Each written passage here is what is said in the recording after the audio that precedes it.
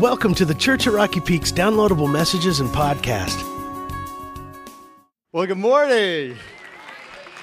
How you know this summer in preparation for this series that we're doing, the assignment, we had the opportunity just to interview some people in our church that have come recently over the years. That God's just meeting them in a powerful way. And so you're just going to hear their stories as we go throughout the series from week to week as it kind of fits in the topic that it is today. Today, our topic later on is going to be, what does it look like to be a person who is drawing other people to Christ, kind of the kind of character qualities that whatever. And so it's kind of a good lead-in for that. But if you're here for the very first time, I want to welcome you. My name is Mike. I'm one of the pastors here at Church at Rocky Peak, and every week God's bringing us new people. If you're one of those new people, we are thankful for you. We're glad you're here. We hope that you just experience Christ and His power today in a very significant way in your life. But we're going to be going into our time of teaching right now, and so inside of your program is a message note sheet we use every week for our time of teaching, so I encourage you to take that out if you would, and then we're going to jump in if you guys are all set and ready to go. You guys ready to go? Yeah. All right, let's pray. God, we're just so thankful for what you're doing here and this movement that you're unleashing. God, we're thankful for this assignment that you're making clear to share the message of Jesus with those who don't know, to create space for them when they come. We're excited as we go into this today, as we kind of take this next step. We talk about the kind of person that we need to become that can really be a person that's a bridge person to help people come to you. And so we pray that you'd be with us, be with me, my voice, strengthen us as a church to hear what your Spirit would say. Help this to be just a message very personal, very intimate, a very transforming, something from your Holy Spirit to each of us personally according to our need. We pray it in your name. Amen.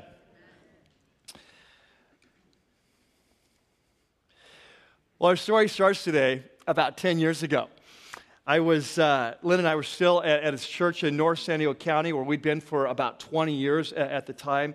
And over the years, God had blessed us. It started as a very small little church. We'd blessed, we'd grown quite large. God had brought people to Christ.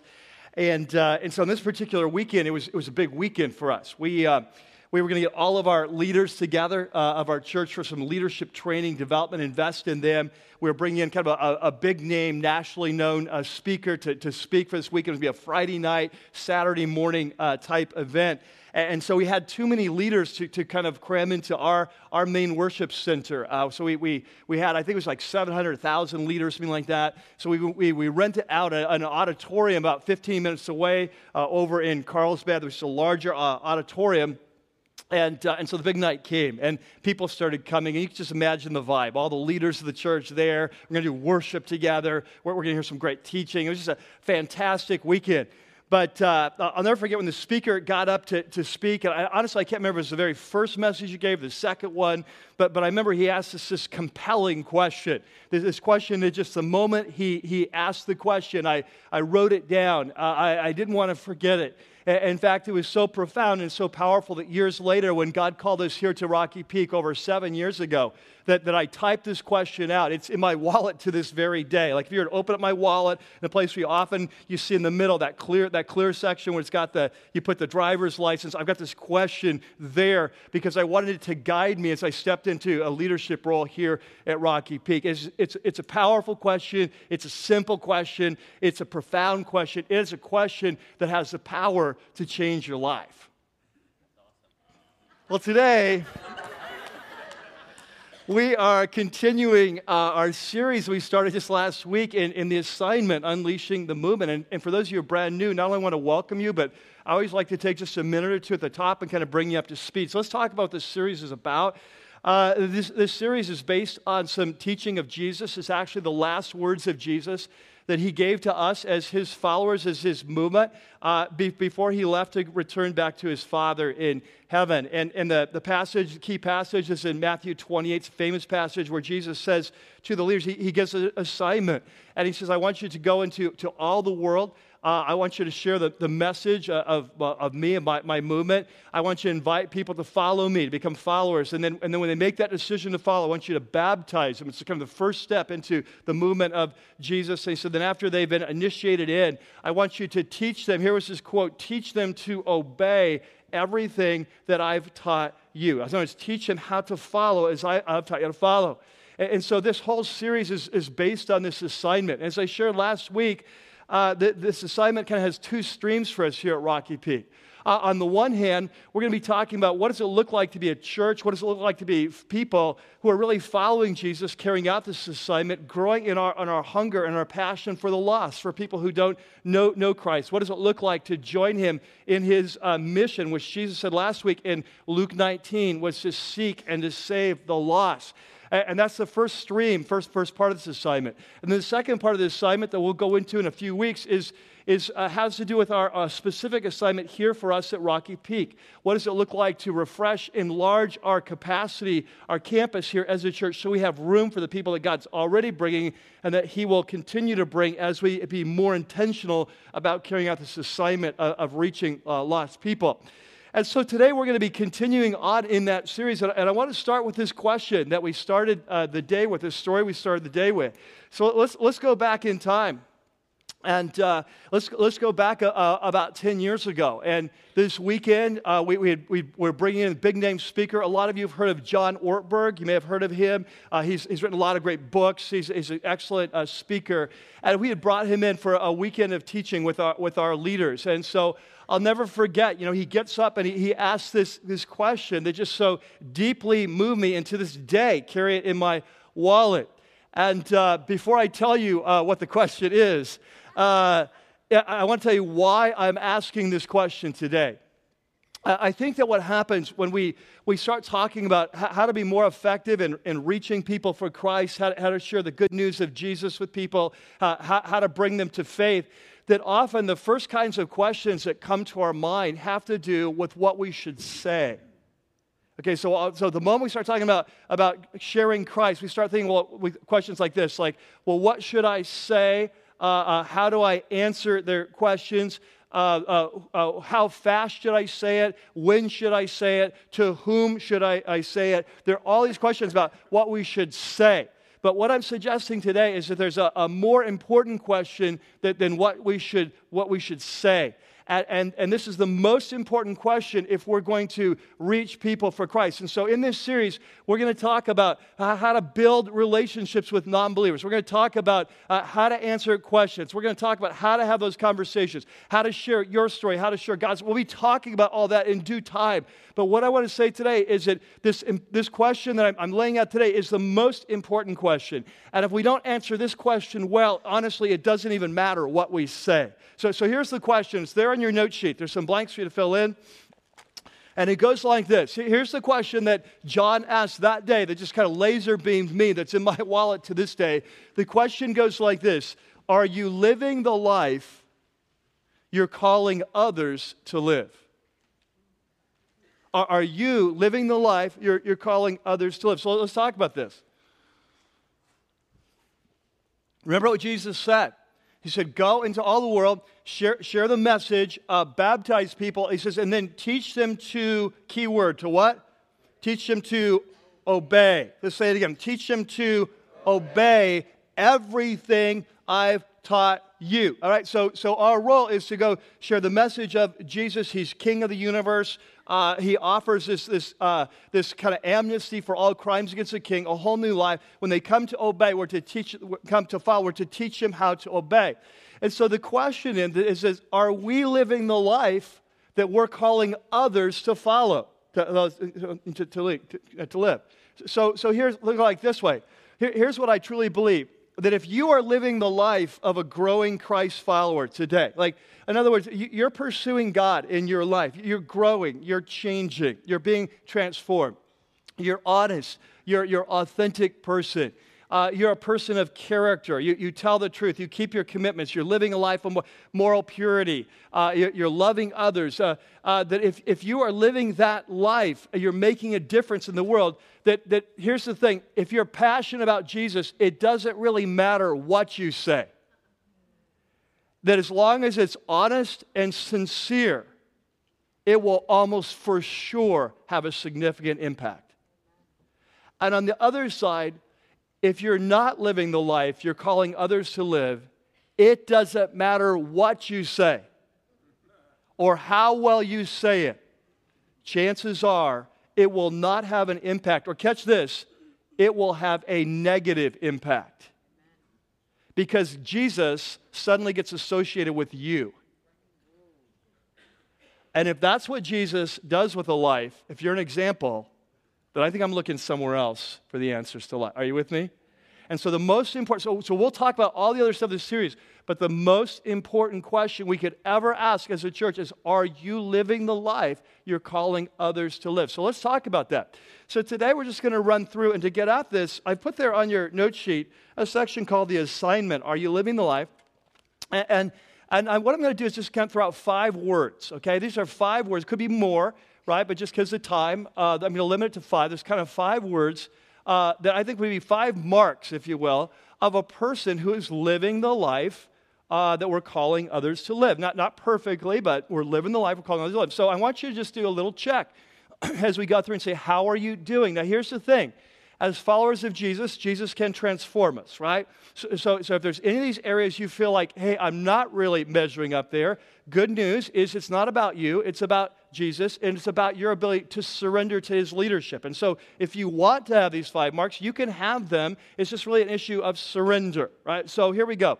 So number 1, the first word that came to my mind as I was putting together this series was, or this message was transformation. Transformation. Now, this is a word that we talk about a lot here at Rocky Peak. In fact, this last series that we did in 2 Corinthians, we just finished, one of the sub-series in that series was called The Power to Change. And if you were here during that series, one of the big picture lessons we learned is that the moment that we come to Jesus, that he enters into our life, that we receive the gift not only of forgiveness of sins, but we receive the gift of his Holy Spirit who comes to live inside, to lead, to guide, to change, and to empower us to live a whole new life. And so the moment that we come to Jesus, we enter into a transformation process. And so what we learned in that last series is that this process, though, is not automatic. That if we're going to be transformed, if we're going to become like Christ, that we need to learn to listen and to follow the leading of the Holy Spirit. So, for example, key verse of the last series, there in your note sheet, 2 Corinthians chapter 3 says, we, talking about Christ followers, we are being transformed. Catch that, something happening to us, we are being transformed, we're being changed. Remember, Greek word metamorpho, we get the word metamorphosis, tadpole to butterfly, tadpole to... That would be a major metamorphosis. Yeah, right. That'd be like evolutionary metamorphosis. But anyway, so yeah, we're gonna have a tadpole to frog, right? So you get that cocoon to butterfly. Anyway, caterpillar to butterfly. Okay, so I'm not so good at biology. All right, establish that well. But you get the idea of change, right? So that's the word here, metamorpho. So we're being transformed. It's something that's happening. It's ongoing. We're into his likeness, or being changed to be like Jesus. That's the goal, with ever-increasing glory. So catch all this continuous stream here. It's we're being transformed, ever-increasing glory. And he says this comes from the Lord, who is the Spirit. And so the Holy Spirit is the general contractor on the site of our life. It's his job to transform us. But our job is to listen and to follow. And as he points out areas of change, to surrender, yes, Lord, I get that. Let you do your work in my life. Show me what to do. I'll follow, right? And so here's what I'm saying, is that when you are in a process of transformation, when you are going through, when others can see you changing, it's a very attractive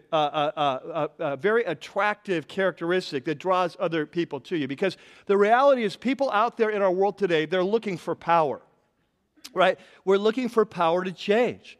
This is why if you go into like a major bookstore like the old Borders, or if you go to Barnes & Noble, one of the largest sections, sometimes the largest section in the whole nonfiction section is on self-help.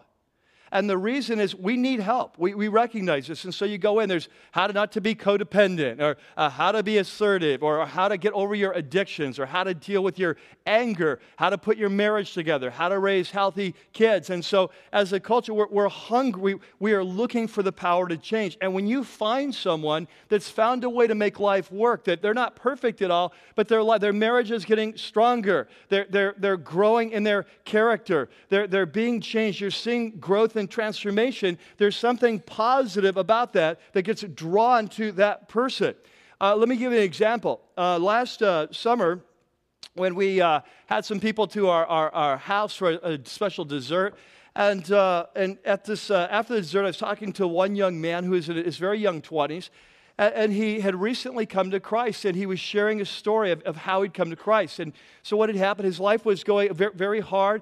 He had a young son that was kind of out of wedlock. I think there was some drug usage in his life. There's just a lot of things going on, and just life was not working out. So one day he's at a local, I think it's Target if it was, and he sees one of his friends from high school, a girl from high school, happens to be a believer, right? He hasn't seen her in years. And so they get talking about what's going on in their life, and she invites him here to come to our college ministry. And so he comes, and he's just blown away by the love of the people, by the teaching, by the video they were showing that night of someone who'd come to Christ, kind of a skater background or whatever. And so he gets this, and so within a short time, he gives his life to Christ.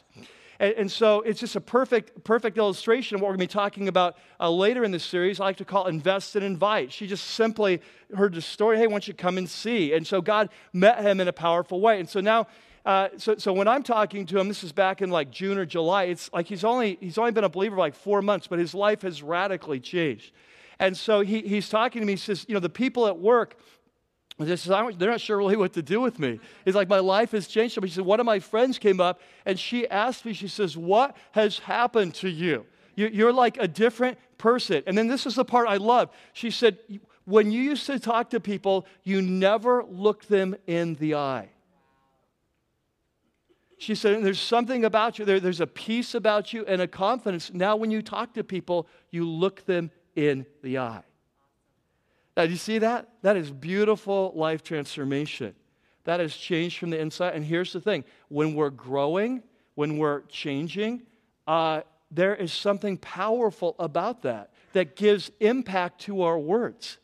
Because one of the questions he was asking me last night is, what should I have said to her when she was asking me, what's the change? And so we talk about that. And the only answer really is Jesus. It's the only answer.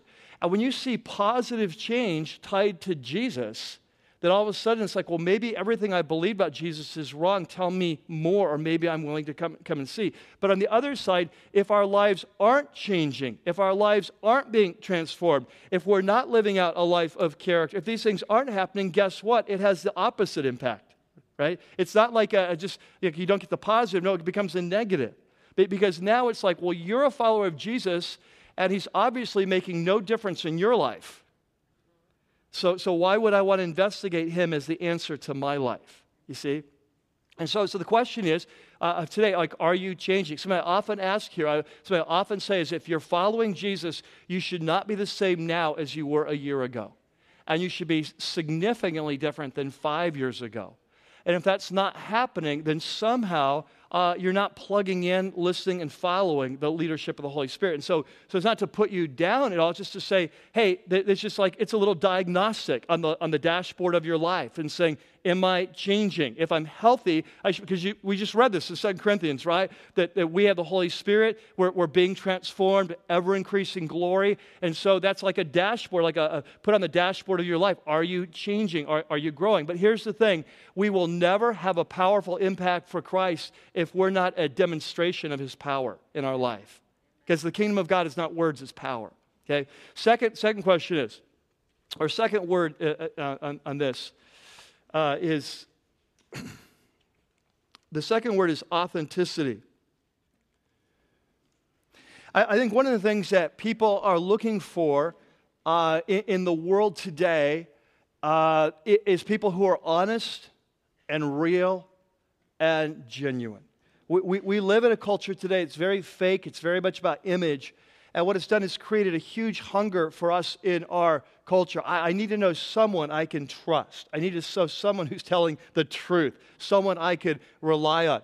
And so as followers of Jesus, we should be those people, right? There's no reason for us not to be authentic because we are people who live in a space called grace. And when you live in a space called grace and you know you're deeply loved, there's a freedom there to be honest and transparent because your worth and your value and your love is not dependent on what you do. You're in a place of grace. And so as believers, we should be the most authentic people in the world. But often I think we're the opposite of this. Often if you ask like non-believers, what do you think of Christians? One of the first words that would come to their mind would be what? Hypocritical, right? Which is the opposite of authentic.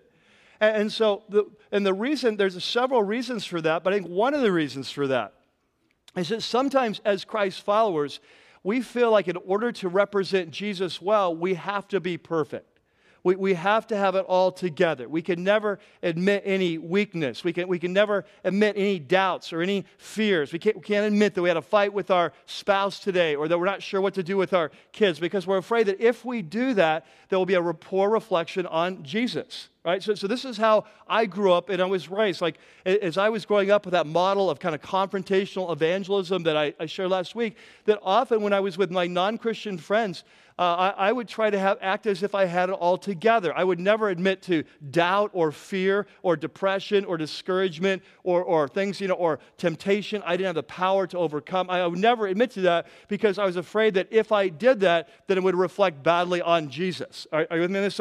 So we often talk about, Christian, I got to have a good witness here. I've got to be a good witness. And so I want to protect my witness. And obviously that's appropriate if it's something we shouldn't be doing anyway. But there's a powerful blend that when you bring together number 1 and number 2 on this list. So let's talk about this. We've talked about this number 1 being transformation, number 2 being authenticity. What I'm saying is there's a powerful blend that happens when you bring these two together. So let's say that we're in legitimate relationship with a non-believer, right? With their true friendship, which is what we're talking about in this series. They know you're a coworker, you're a friend, you're a relative. They're a true relationship. Here's what we want to show them. If we're in true relationship, they should be able to see, without us even saying it, how Jesus is transforming our life. They should see the power that's there, but they should also see that we're a work in progress.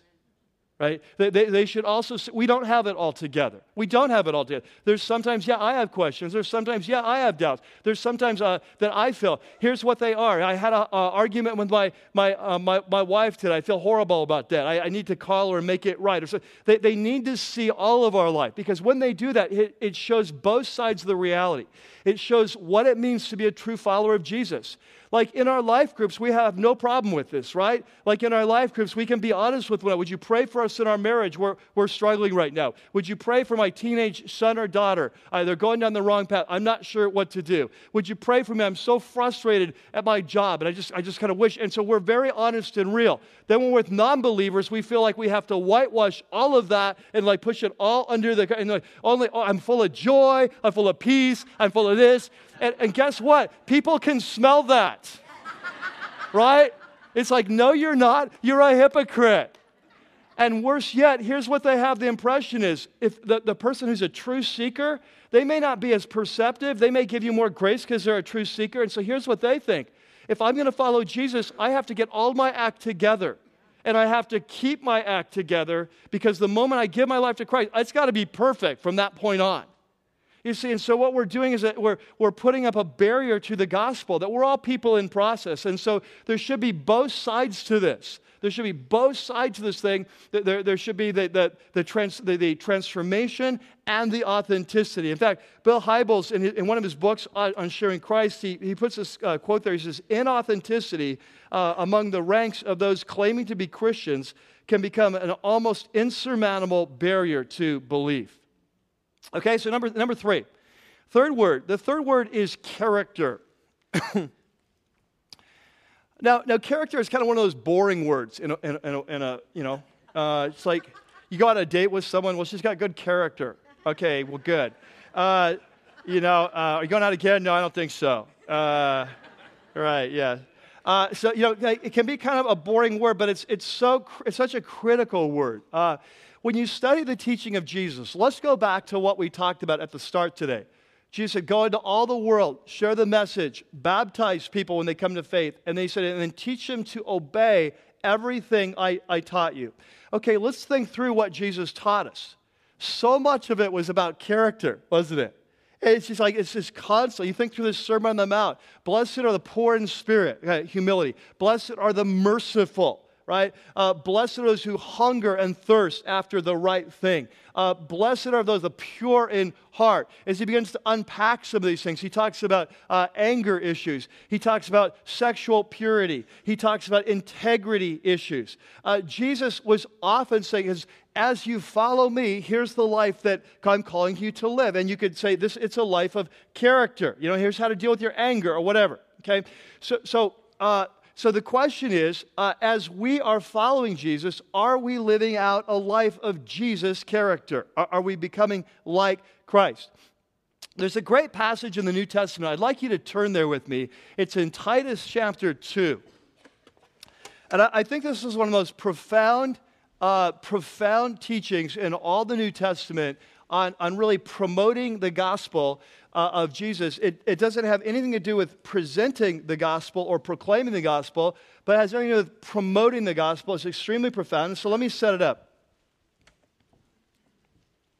The Apostle Paul had partnered with this younger pastor named Titus. They'd gone to the island of Crete, which was a pretty renegade pagan area.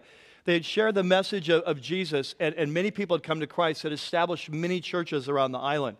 And so now it's time for him to leave, and so he leaves Titus there, and his job is to kind of get things straightened out, to go to these churches, teach them how to follow Jesus, how to obey everything that he said, and to put some leadership, some healthy leadership, some elders in place at the churches.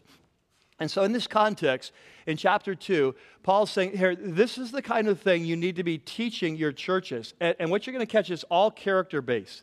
And this particular chapter is going to be about stations in life. So like if you're a young man, here's how you should be living following Jesus. If you're a younger woman, you're a mom at home, here's how you should be following Jesus. If you're a older man, if you're an older woman, if you're a slave, Titus in your own life as a pastor. And so he's kind of laying out, here's what it looks like to follow Jesus, okay? But here's what I want you to catch as we go through. 3 times, he's going to say the reason we need to be living like this is because of the impact it has on the gospel going forth. And so here's we go. So verse 1, he says, you must teach what's in accord with sound doctrine or just right teaching.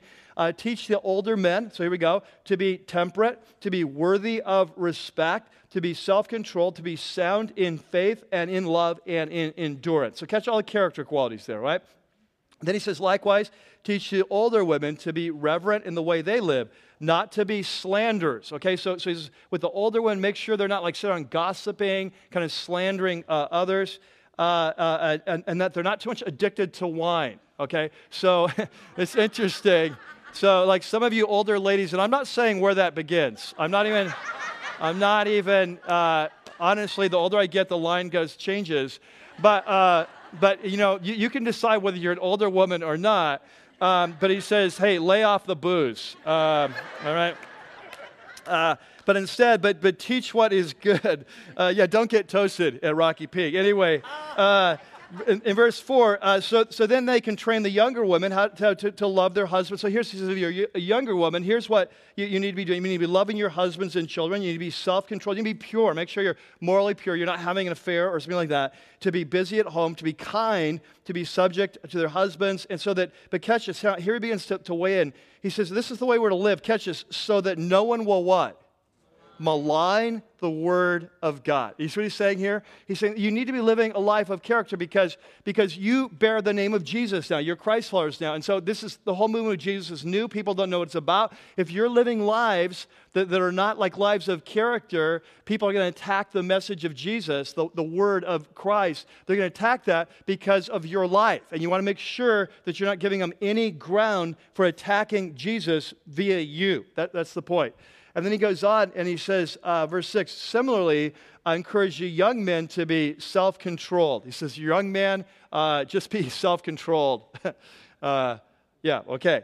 So I don't think he has to fill in the details.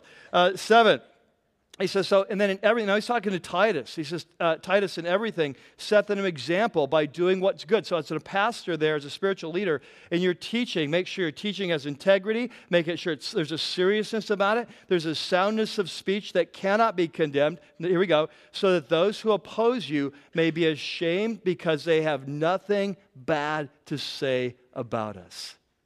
So if you're working on the job, they have nothing bad to say. Remember Daniel in the Old Testament? Daniel, his enemies are trying to get him in trouble. They said that there's nothing wrong with it. He's so full of integrity. There's nothing wrong. The only if we're going to snag this guy, the only way we can do it, it has to do with his relationship with God. And so they said, yeah, he prays all the time. Let's make that illegal, and we'll get him that way. So he says, hey, you're on the job. Make sure that you're a Christian. There's nothing that they can snag. There's nothing they can say, oh, those Christians are this way because she slanders in the coffee room. That guy never keeps his commitments. That guy's, he's so full of bitterness. He claims to be following Jesus. He walks on people here at the office. Or there's just nothing bad to say. And then he goes on, he says, teach slaves, verse 9. Remember, slaves were a big part of the Roman Empire. Teach slaves to be subject to their masters and everything, to try to please them, not to talk back to them, and not to steal from them, but to show they can be fully trusted. And here we go. So that in every way they will make the teaching about God our Savior, what? Attractive. The word in Greek is the Greek word kosmeo. It's where we get our word cosmetics from. In other words, he says, live life in such a way, here's a good word for you, live life in such a way that your life is compelling. Right?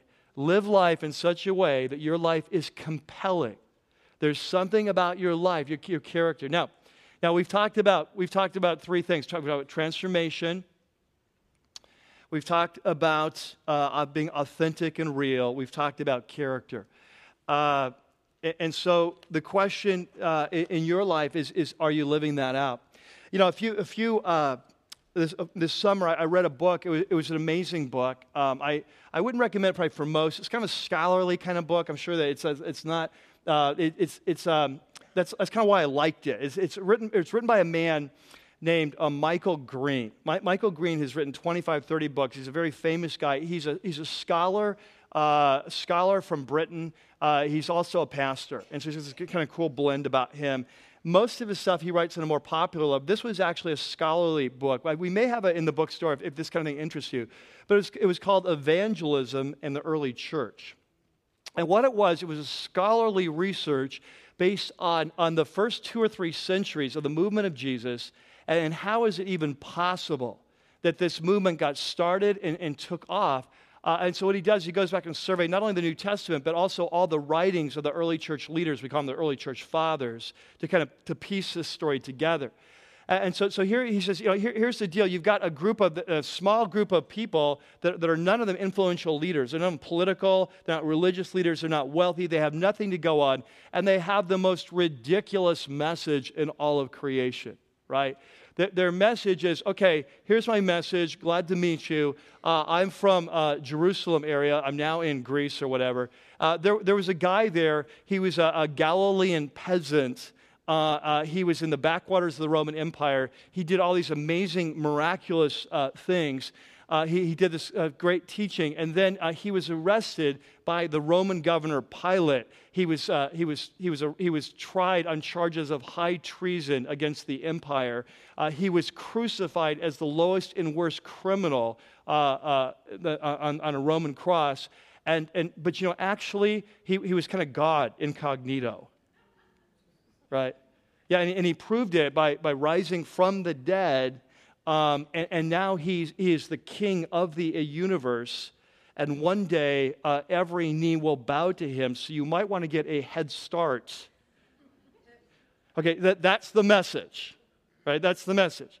So the question is, how does this movement get started? How does it take over the Roman Empire, given that's the message, and given where the messengers? And so it's just a powerful study of how that happened and what the early movement of Jesus, so the first 200-300 years, and why they conquered the Roman world that was trying to extinguish them. And so what he says, and this is a quote earlier in your note sheet that we won't go back to, but he says it wasn't their techniques. It wasn't their door-to-door evangelism. It wasn't their evangelism training. It wasn't their big crusades. It was their passion. It was their determination. It was their conviction. You could not stop them. And there on your note sheet, we have a quote from this book by Michael Green. In fact, let's jump down to point 4 to pick up this quote. And he says, there can be no doubt that it was the changed lifestyle of early Christians which made such a deep impact upon classical antiquity. First was the personal transformation in their character, what we just talked about, right? As the Holy Spirit was welcomed into their lives. The church had qualities unparalleled in the ancient world. Nowhere else would you find slaves and masters, Jews and Gentiles, rich and poor, engaging in table fellowship. So in the ancient world, to share a meal was highly symbolic of friendship and relationships. He said, no place in the ancient world, that's impossible.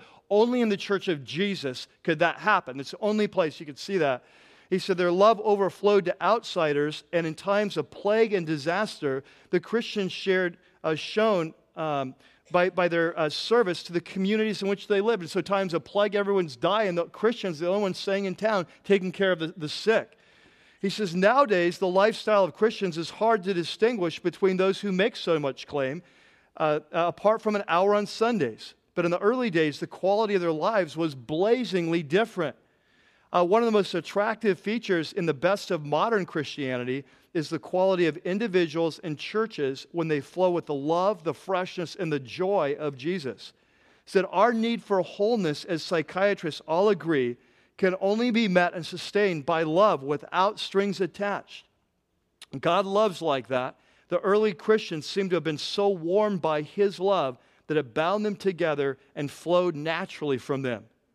Certainly today, one of the most effective ways of spreading the gospel is through mission-minded churches. And he's talking about taking the message of Christ to your community, where the qualities of Jesus are conspicuous, obvious in the personal and community life. You see what he's saying here? What he's saying is, are you living the life you're calling others to live? It's not what you say. It's who you are that gives power to what you say. You see, our words are like a nail.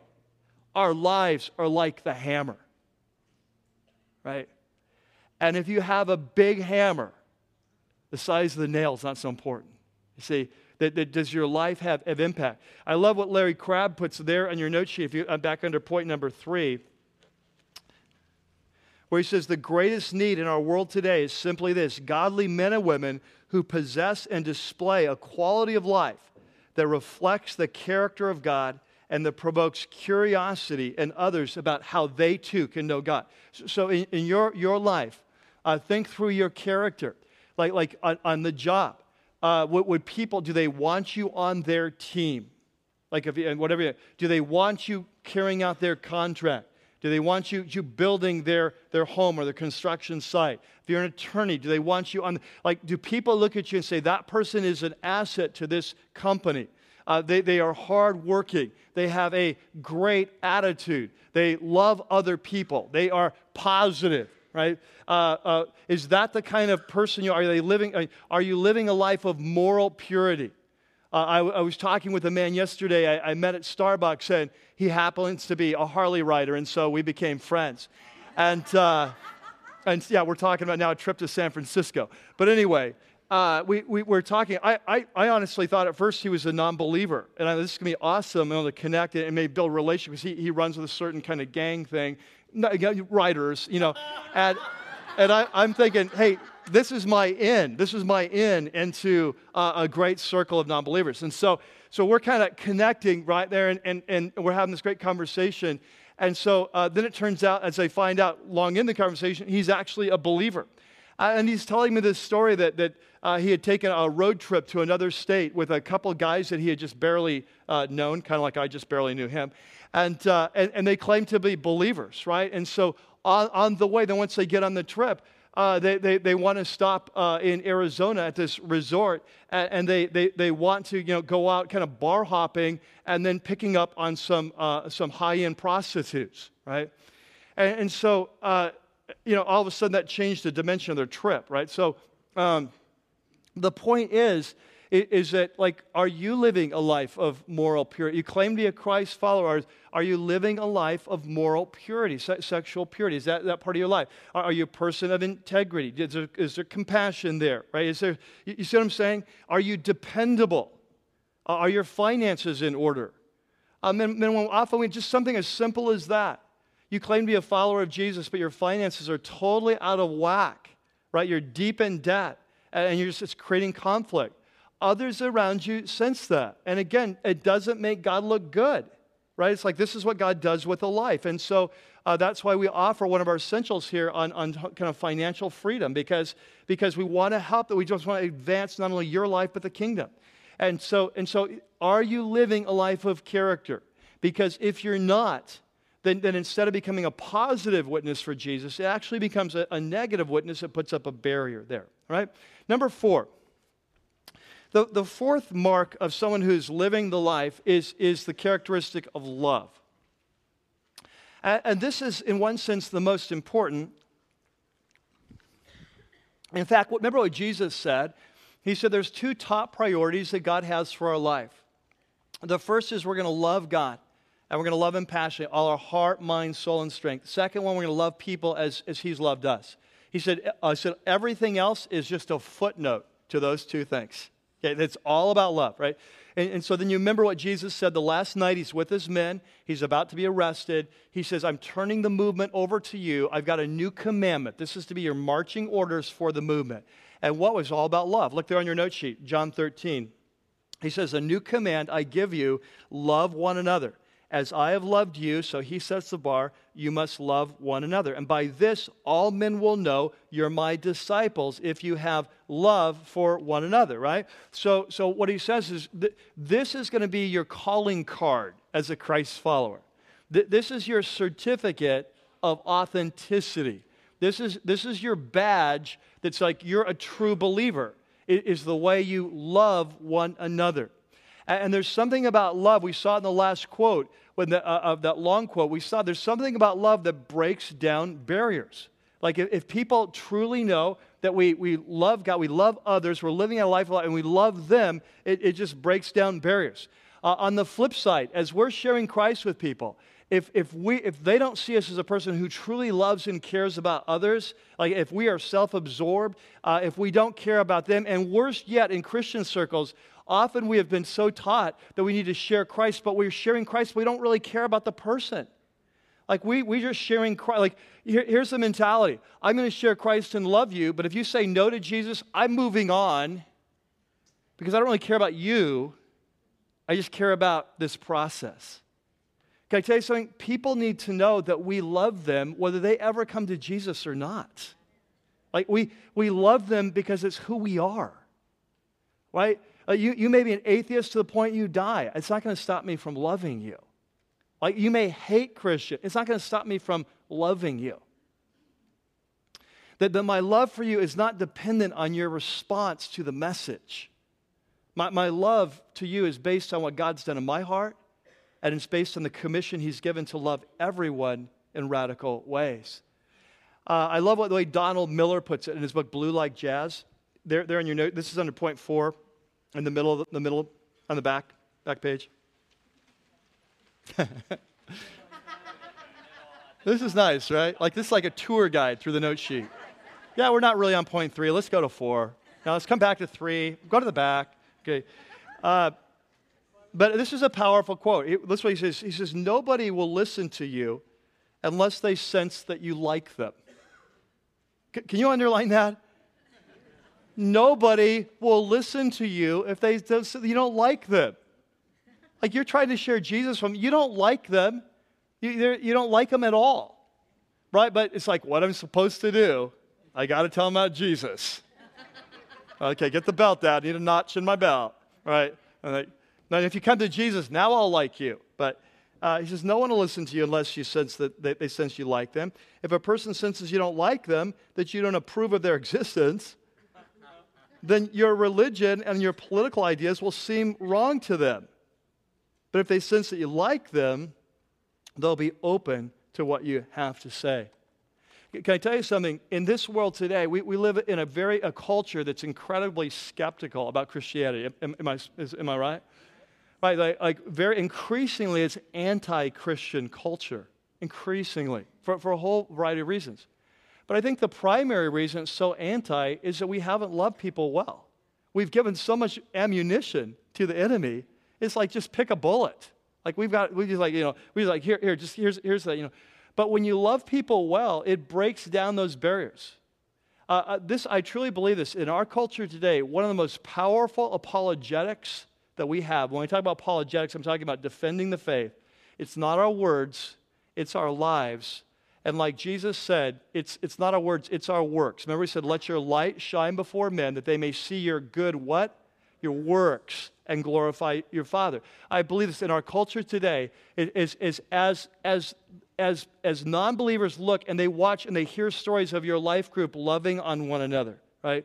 As they hear stories of an initiative to the poor, of raising money for Ethiopia for water wells, as they hear a church doing an initiative for the homeless or serving at the Hope of the Valley, as they see us being involved increasingly in the community, this is what breaks down barriers. Because they say, finally, some people that actually are acting a little bit like Jesus, right? And it breaks down barriers. I love the way that Hybels and Middleburg put it in their book, Becoming a Contagious Christian, there in your note sheet. It says one of the primary reasons that God calls his followers to be extraordinarily caring people is because acts of mercy open up people's hearts like nothing else can do. Put another way, there's a tremendous pulling power in the expression of even a single act of kindness. And God wants that power to draw people to the reality of his Son. Whether the problem is with the organization or an individual, uncaring Christianity does not attract inquirers into its fold. But a clear and consistent demonstration of Christ-like love is a powerful magnet that pulls people toward him. And so are we living the life we're calling others to live? Jesus said the life of Christ was love God, love people. Are we living that life, right? Now, number 5. The fifth one's one of my favorite, and it goes like this, passion. The word is passion. And when I talk about passion, I need to be real clear here because we use this term a lot. And from time to time here at Rocky Peak, I want to clarify what we're talking about. Like here at Rocky Peak, we have a vision, right? It's to unleash a movement of what? Passionate. Right, passionate Christ. It's right in our vision statement. My big fear is that when we use that word sometimes, that people, when they hear that the image that comes to their mind is a group of raging extroverts, right? Like everyone is, woo! You know, and that's not at all what we're talking about, because the reality is passion shows up in different ways in different people. Like we're all passionate about something, but like for some of you, you're very passionate, you're very extroverted. If I'm around you for like 3 minutes, I'm going to know your passions, right? There's other very quiet, very introverted. You're going to be very slow to share that with me until we've really developed a relationship. There's some trust there, and then I'm going to find out. But here's the point. We all have our passions. We all have those things in our life that matter to us more than anything else. Like if I were to ask you, why is life worth living? What would you say? You tell me the answer. That's your passion. Right? And so for some people, it's shopping. For some people, it's new cars. For some people, it's getting high. For some people, it's sexual encounters. For some people, it's their career. It's succeeding in their career. For some, it's in education. For some, it's in kind of good works, changing the world. For some, it's their kids. For some, it's their sports. For some, it's their video games. Like we could go on and on. But what is it in your life that's most important, that makes life worth living, that you look forward to the most, that really drives you? That is your passion. And here's what I'm saying, is that when you find a person who their deepest passion in life is truly knowing Christ, pleasing Christ, being used by Christ, it impacts you. And the reason is very simple, is that we're all going through life looking for meaning. We're all looking for purpose. We're all looking for something that makes life worth living. And so when you find someone that is passionate about something, it's intriguing. It's what the question that runs through your mind, whether you know it or not, is what is it about what this thing that is so compelling that has captivated your heart? Like what is it about cooking and being a great chef that's like, I don't get that, but why is you are so, tell me about why you like to cook, because I just like to eat it, and I like to have plenty of it. I care about the price and the quantity and the quality. I don't care about how you make it. But you are passionate. You watch food shows. Like, all the food shows, Diners and Dives, or just like all of the, you watch them all. You've got them all, just like they're all out there. The Food Channel is like locking up your computer. You're like calling AT&T, can I get more than 4 at one time you're recording? Because I've got like 18 food shows on celery sticks, and I need to understand how to turn those into a gourmet dish and become, chef of the world. And so I may not even get that, right? But I'm guaranteeing you, if I'm in a life group with you, that as time goes on, I am going to get more and more interested in cooking just by hanging out with you because you're so passionate about. It's like how do people buy motorcycles? By hanging out with people who ride motorcycles.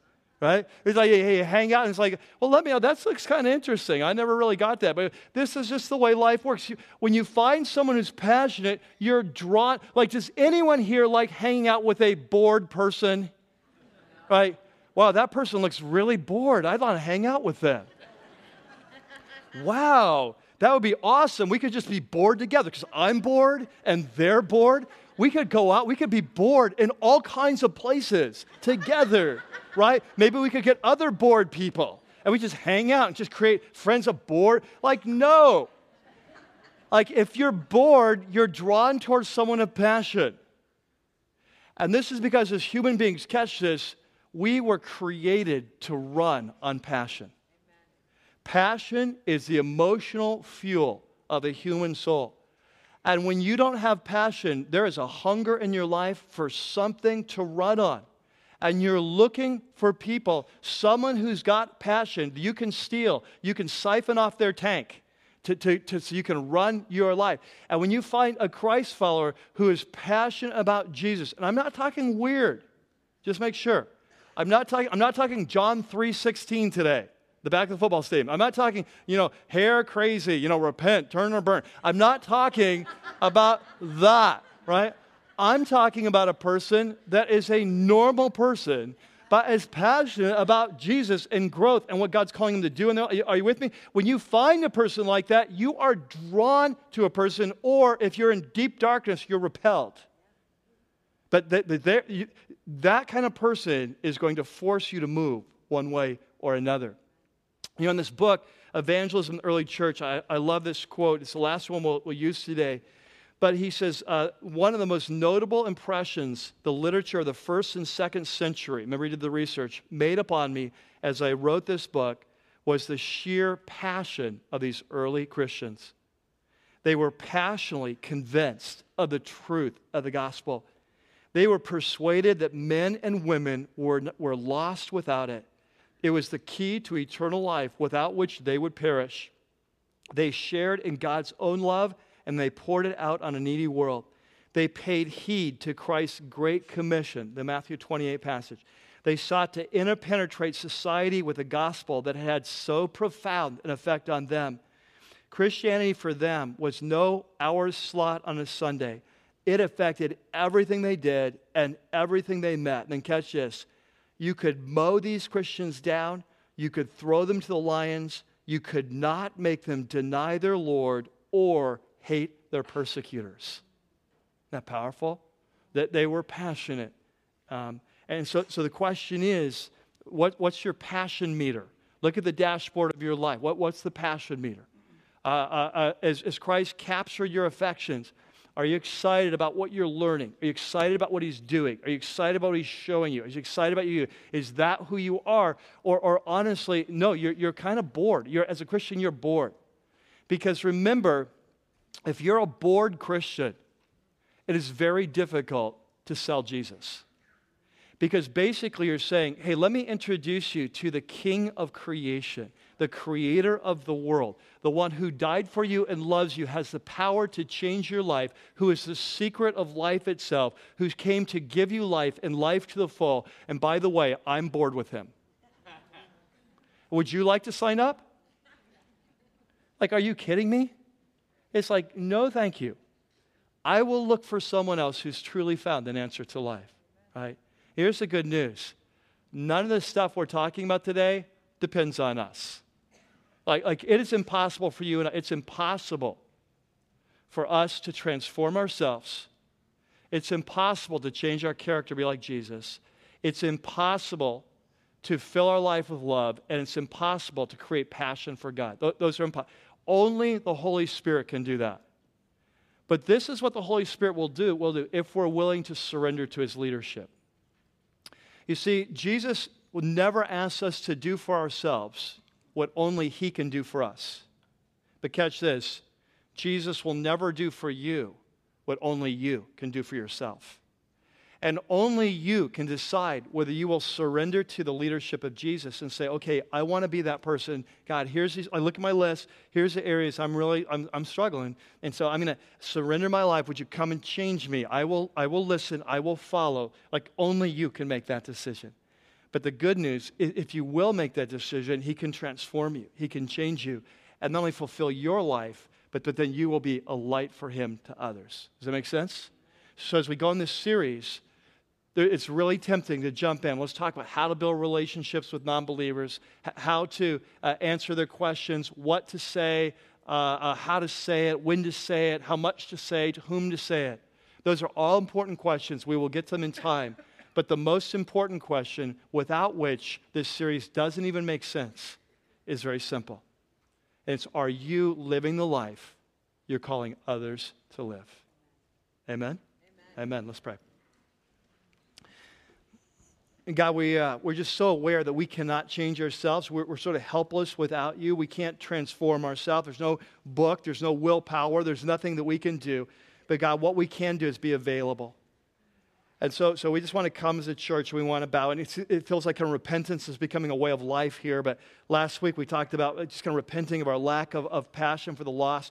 God, today we just come and we say, I'm sure there's many of us here that are just doing just really well on all five scales. They're surrendered to you, and these marks are just growing in their life, and they're just doing great, and just we're so thankful for that. But I'm sure in a church like this, there's many of us here that really are not, that if we're just honest, we're not living the life we're calling others to live, and it would be really hypocritical and just really inauthentic to begin to invite others to join us in this journey when we're not on the journey. And so, God, we just want to confess that today, and we want to come and ask you to forgive us for not living the life you've called us to live. And we just invite you by your Spirit to come in and teach us how to do this and to change us from the inside out. And our commitment, our promise, if you will lead, we will follow. We surrender to you today.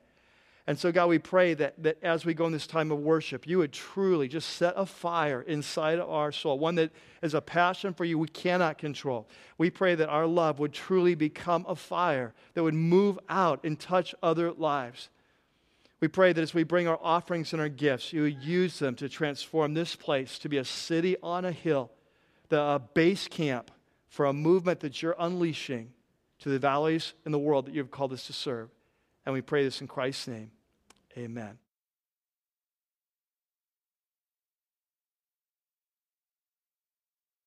Well, I hope you can join us next week as we continue this series. Next week, we're going to be move in and talk about the importance of developing authentic, intentional relationships with those who don't know Christ, whether it's someone on your kid's soccer team, maybe it's a coworker, maybe it's a relative, it's a neighbor across the street. But we're going to talk about this principle with no contact comes no impact. And so you have to have contact that's significant in order to truly have impact. And so we're going to talk about that. What does that look like to build intentional, authentic relationships, true friendships? As Jesus will study his model next week, Jesus was called a friend of sinners. The question is, are you a friend of sinners? And do you have any friends who are sinners? Like, are all your friends Christ followers? It's often the case in our life. And so we're just going to be exploring that together. It'll be a great time. Also, just want to call your attention that on the back of our program every week during this whole series, that we have a special section called the assignments. So every week, the reading that we're doing as a church, whether in a life group or just reading on your own, in the book, The Best Kept Secret, every week the reading assignments there for the week. We've got a all-church kind of 24 hours of prayer and then encounter event coming up in a couple weeks. We're going to be canceling our life groups that week so we can all come as life groups to one place to seek God. Amazing night. So you want to make sure kind of getting that on your calendar. What else? We've got baptisms coming up later on, kind of the seventh week of this series. And so just a lot of things happening. So be watching that every week. Make sure you get those dates on your calendar, okay? Until then, may your life be an expression of obedience to our true King. May you be learning to carry out everything that Jesus has taught us. May you truly be living the life that we're calling others to live so that they in turn may come and join us and live the life that Christ has called them to live. Amen? Amen. Hey, God bless you guys. I love you. I'll see you next week. Well, that's going to do it for this week's message. We hope you've enjoyed it as much as we have putting it together. Please visit us at rockypeak.org, where you can download more messages or have your questions answered. Remember, you can subscribe to our weekly podcast for free by searching for The Church at Rocky Peak from within the music store in your iTunes software. For lead pastor Mike Yearley and everybody up here at the Peak, thanks for listening.